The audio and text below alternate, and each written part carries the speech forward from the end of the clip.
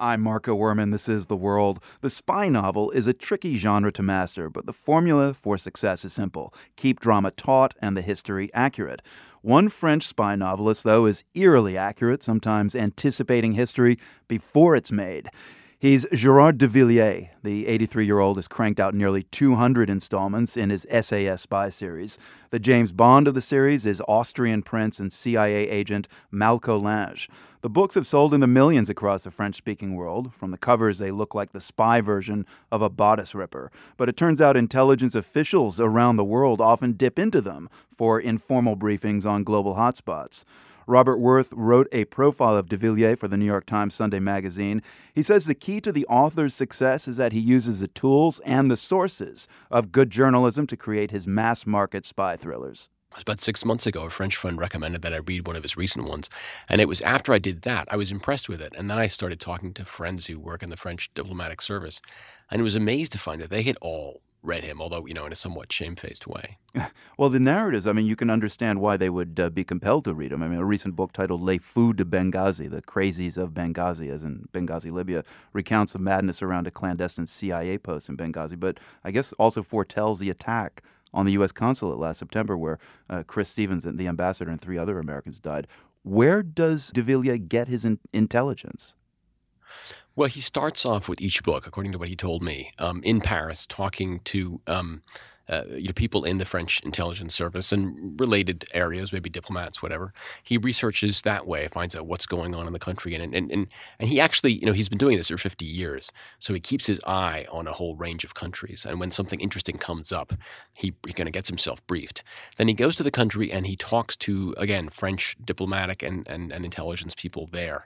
And many of these people he's known for decades, and so they're willing to talk to him. And he's usually only in the country for maximum 2 weeks. And then he comes back and puts it all together with remarkable speed. Are French intelligence officers so generous with their information with everybody? No, definitely not. I think it's partly, though, that it's fiction.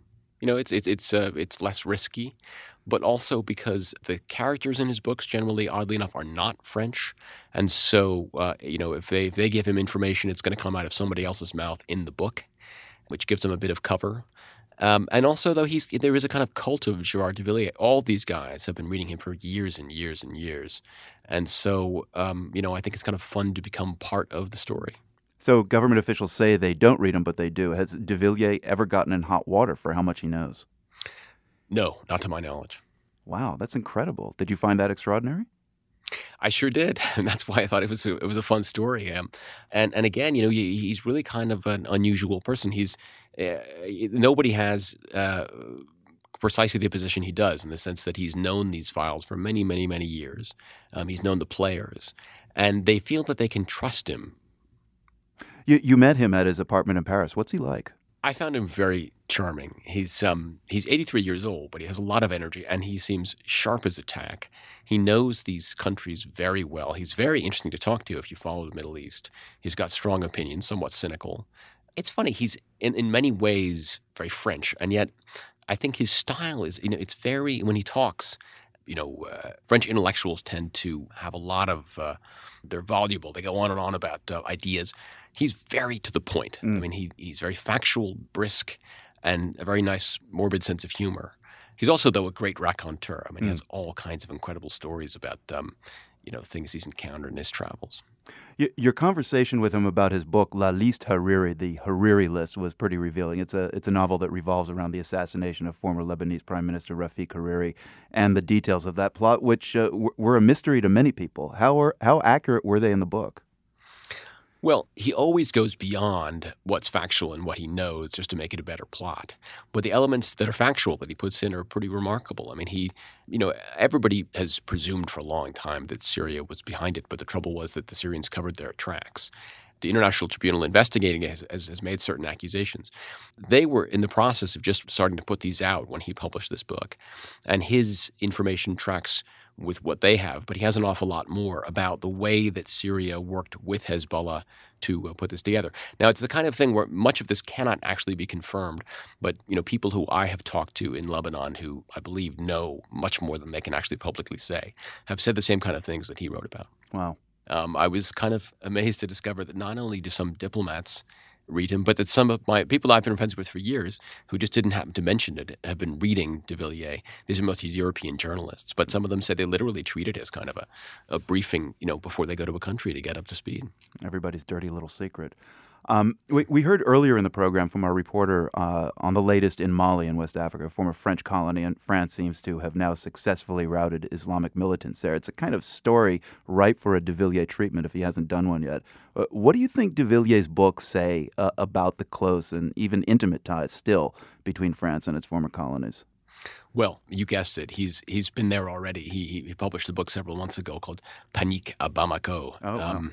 I can't say that it actually anticipates what happened with the French military involvement in Mali, but it's certainly all the themes are there. It's about jihadi groups there, and it's actually more, of course, about the Americans and what they're trying to do, behind the scenes maneuvering to sort of essentially find out what's going on with these Islamist groups and how to fight them. And for those ties, between France and its former colonies, there's something, I don't know, it just feels something very cozy there between de Villiers and all these countries out there. Absolutely. I mean, I think France has been very, very concerned about what was going on in Mali for long before the Americans got to that level of concern. And I think that's why he went. I mean, you can read in French newspapers, ever since it happened last March that the Islamists took over northern Mali. So I think that's why he went. And he had plenty of contacts there. It's really an issue he's been following for a long time. Has the CIA ever commented on Malco Lange and this series of books? Not to my knowledge. I did speak with a former CIA officer who knows de Villiers and got to be friends with him.